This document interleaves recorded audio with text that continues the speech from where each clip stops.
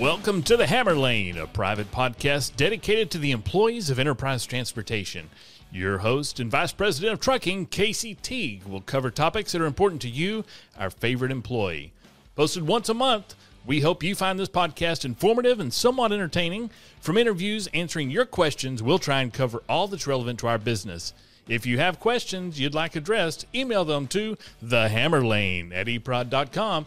That is, again, thehammerlane@eprod.com. Now, let's get into the show.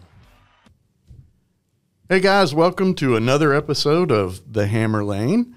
I'm Casey Teague, your host, and I've got today two gentlemen, and I use that term loosely. Jimmy, Safety Jimmy. Y'all heard from Jimmy on the last episode. And I've got Chad Woods with me, and good morning, gentlemen. Good morning. Morning. Welcome. Hey, welcome to November. This is a month where we give thanks, and before we start, I want to extend a big thank you to everybody that's listening. I appreciate everything you do, whether you're driving a big blue truck, whether you're turning a wrench on a blue truck, and or dispatching anything associated with our group. I really appreciate what you do, and I hope as we get into later in November and get around Thanksgiving time, you guys have a chance to reflect on things that you're thankful for. So thank you. The reason that we decided to put this podcast thing together is, it's just a unique way to get information out to the field without a giant ordeal of setting up meetings and moving from terminal to terminal and pulling you guys out of the truck and basically suspending operations so we can put stuff out.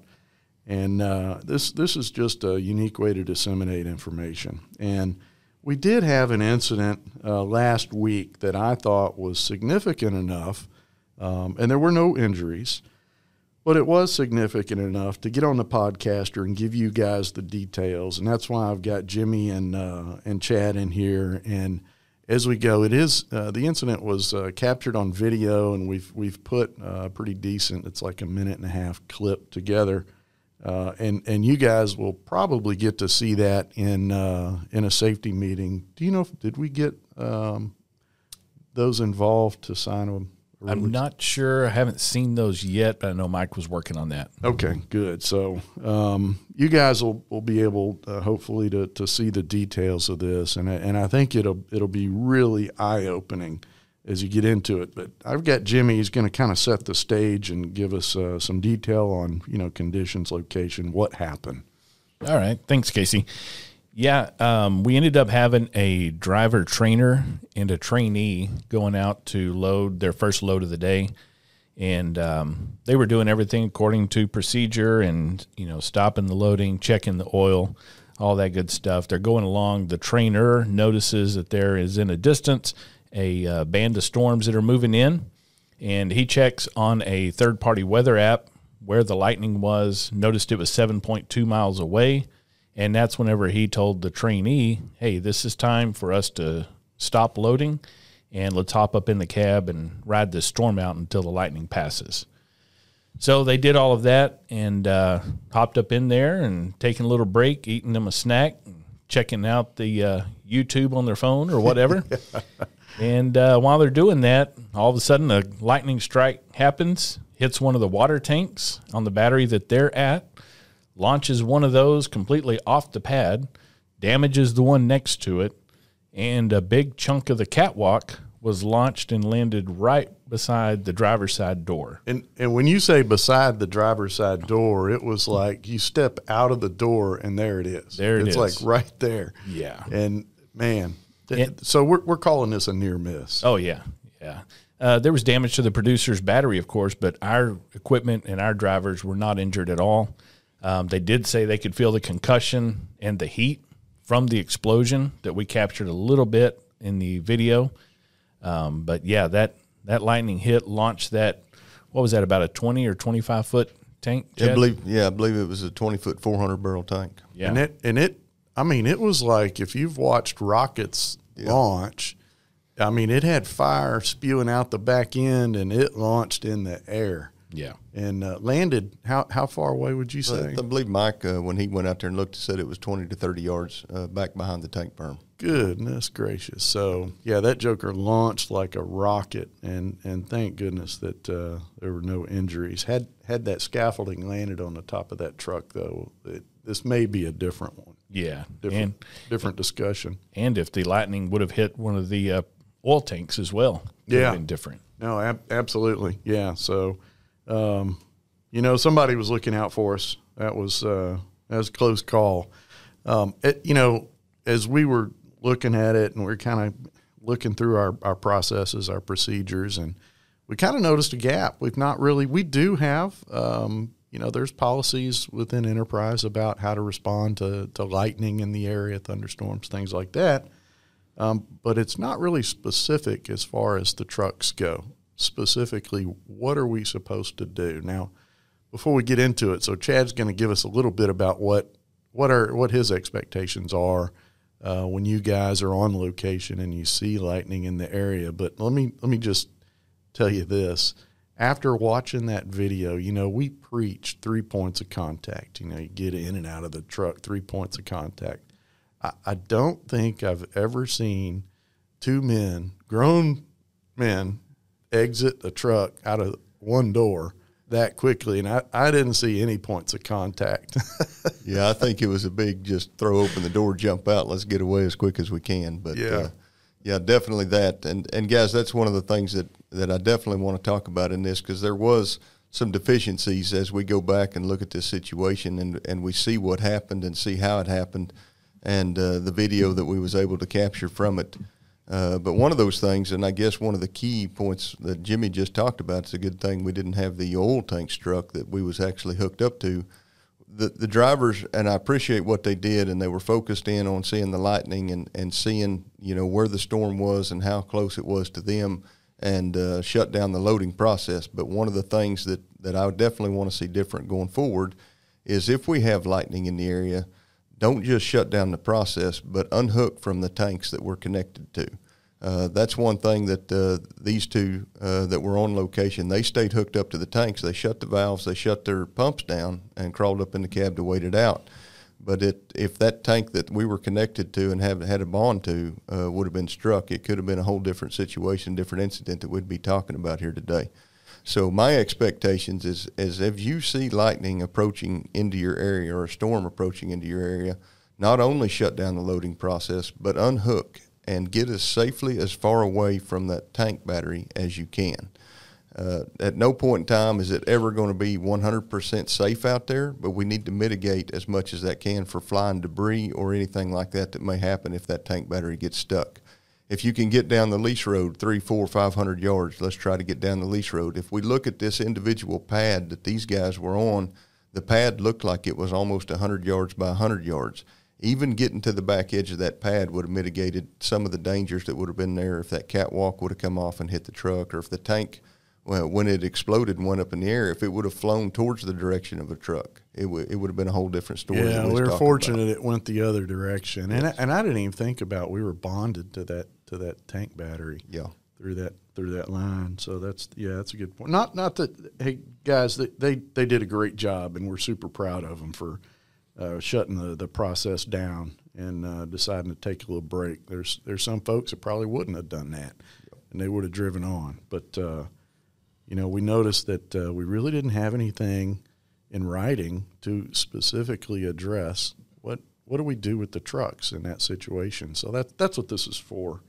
Yeah, and Casey, this is not just crude specific. Right, that's right. This could be our LP drivers as well. And I was thinking about that too. With our LP drivers, it's kind of the same process unless there's a separate process in a facility in which we're working, then we comply with that facility's process or procedure, right? Yeah, but we do, with us being the lone workers that we are, and you see that a lot, specifically in the crew drivers and those that are delivering dealer propane and things like that. Yeah. You're a lone worker out there. You're your own individual. And, as you're out there on those locations that don't have set policies or procedures like the plants, we need to use our best judgment call at that point in time, which to me is unhook from the tanks and let's get far away from them as we possibly can safely. Yeah, that's a good point, especially on golly, a dealer propane locator. Can you imagine if that tank got hit by lightning? Yeah, it'd be a pretty good explosion, I believe. That would definitely be a good show. Yeah, and that's where your stop work obligation comes into play. You know? And that's why we changed it from stop work authority to obligation. So it's that worker's obligation to assess the hazards and make the proper decision. Yeah. And I know each of us are going to back whatever decision they make at that time. No, absolutely. Yeah. Yes. When it comes to safety, man, you guys are there. You know the best course of action. We're not gonna Definitely. Yeah, we're not gonna second guess you. And with that, we talked in the last episode about our safety program this year. We've had a great year so far, and there was the earnings call was yesterday for Enterprise, and there was mention of trucking safety statistics this year. We've just had a phenomenal year. So again, I know we said it last time, but thank you very much. And we got 2 months left in the year. We've got Thanksgiving coming up, family and friends probably coming in, and Christmas coming up next month. Let's keep our heads in the game and stay engaged.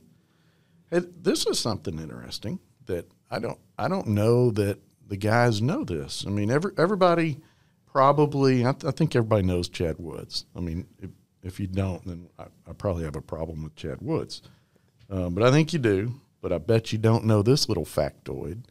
Well, he is from Oklahoma, and you probably can recognize that through his accent. But he likes to chase storms. So I thought this weather incident was, as I was going through it, I was like, oh, wow, Chad, he chases storms. What an idiot. Well, I will say, that I've always said my passion, I've got two passions in life, and one of the two of them is probably going to kill me, but one of them would be rattlesnakes and the other one's tornadoes. So I didn't know that about rattlesnakes. That's probably two of my most favorite things out there. When I was just a kid growing up, my dad was a storm chaser up there in northwest Oklahoma, which it's never too short of tornadoes in that area. And so we've, I think the most I've ever physically seen on the ground in one day was I saw, and I believe it was the summer, June of 1989, I think we had 33 that we spotted one day on the ground and chased them for a little while. But, even in the truck driving days, started driving in 03 with TEPCO before we'd transitioned to Enterprise in 05. And it was, I want to say this was 2007 or 2008. I was at Waukomis offloading one day. And it's just, you can feel it in the air whenever you have those days up there in northwest Oklahoma. And, you woke up that morning, you had the high humidity, you knew that the dry line was coming in. And I was offloading, I want to say it was my third or fourth load that day, and it's about 3 o'clock in the afternoon. And I'd called Roger Mitchell, was my supervisor over at Hennessy. And as I was offloading there at Waukomis, I looked back off to the southwest, and I could see just a huge wedge tornado on the ground, probably 12, 13 miles from me, which put it over close to the Hennessy area. And I called Roger and I said, "Hey, Roger, I've got an issue. I need to get out of the path of this storm." And I said, "I don't know if you'd been watching the weather, but it's getting pretty rough out here." And his comments back to me was, "Well, Chad, it's just noon. I don't know what you're worried about. Storms don't fire up till mid-afternoon." And I said, "Well, Roger, it's 3 o'clock." And his reasoning that he thought it was noon was he thought that the noon siren had just went off in Hennessy. And I said, "Roger, I think that was the tornado siren, not the noon siren." And that Hennessy shop faced due west. He went out and opened up the back shop door, and he said it was just like that wedge tornado took up the whole opening of that back door, probably 4 to 5 miles from the shop as it's making its way through the north side of Hennessy. I've been to that shop. I know what you're talking about.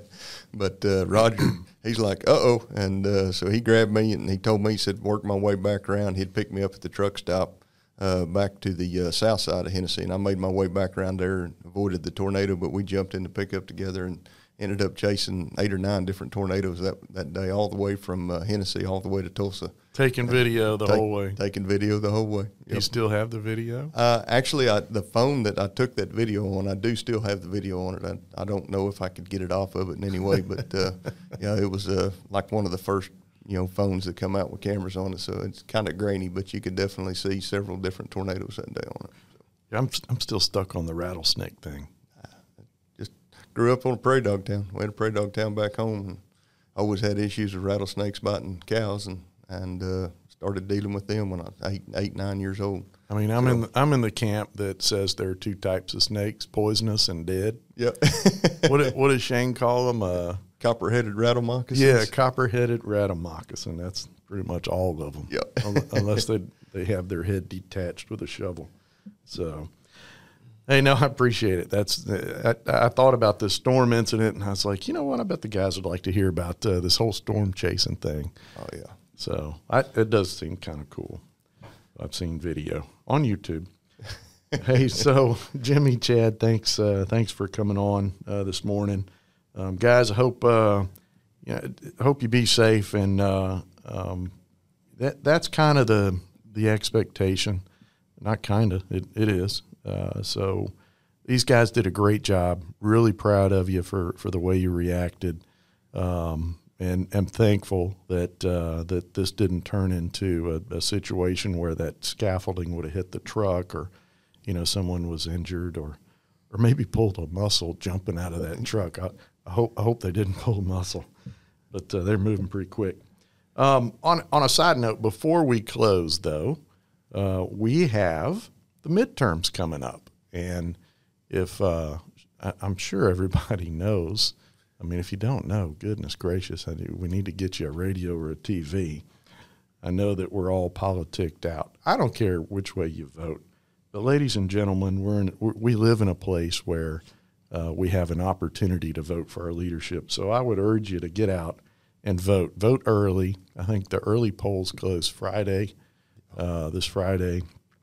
At least here in Harris County, they're open until 7 p.m., I think that's like a thing, but I don't know. Check your local polling station and find out where you can go vote. If you don't vote early, then next Tuesday, November the 8th, is election day. And if you're like me, I'll probably be staying up watching the results just because I'm interested in it. But get out and exercise your right to vote. It is your right. And that'll do it. Gentlemen, thank you. I appreciate it. And guys, be safe, stay engaged, and we'll see you on the Hammer Lane. Thanks. Thank you, Casey. This has been a podcast for you, our favorite employee. Stay tuned for more podcasts from Casey and the team. If you would like to submit a question, remember to email them to thehammerlane@eprod.com. Again, that's thehammerlane@eprod.com. Thanks for listening. Stay safe, and remember, do the best you can every day.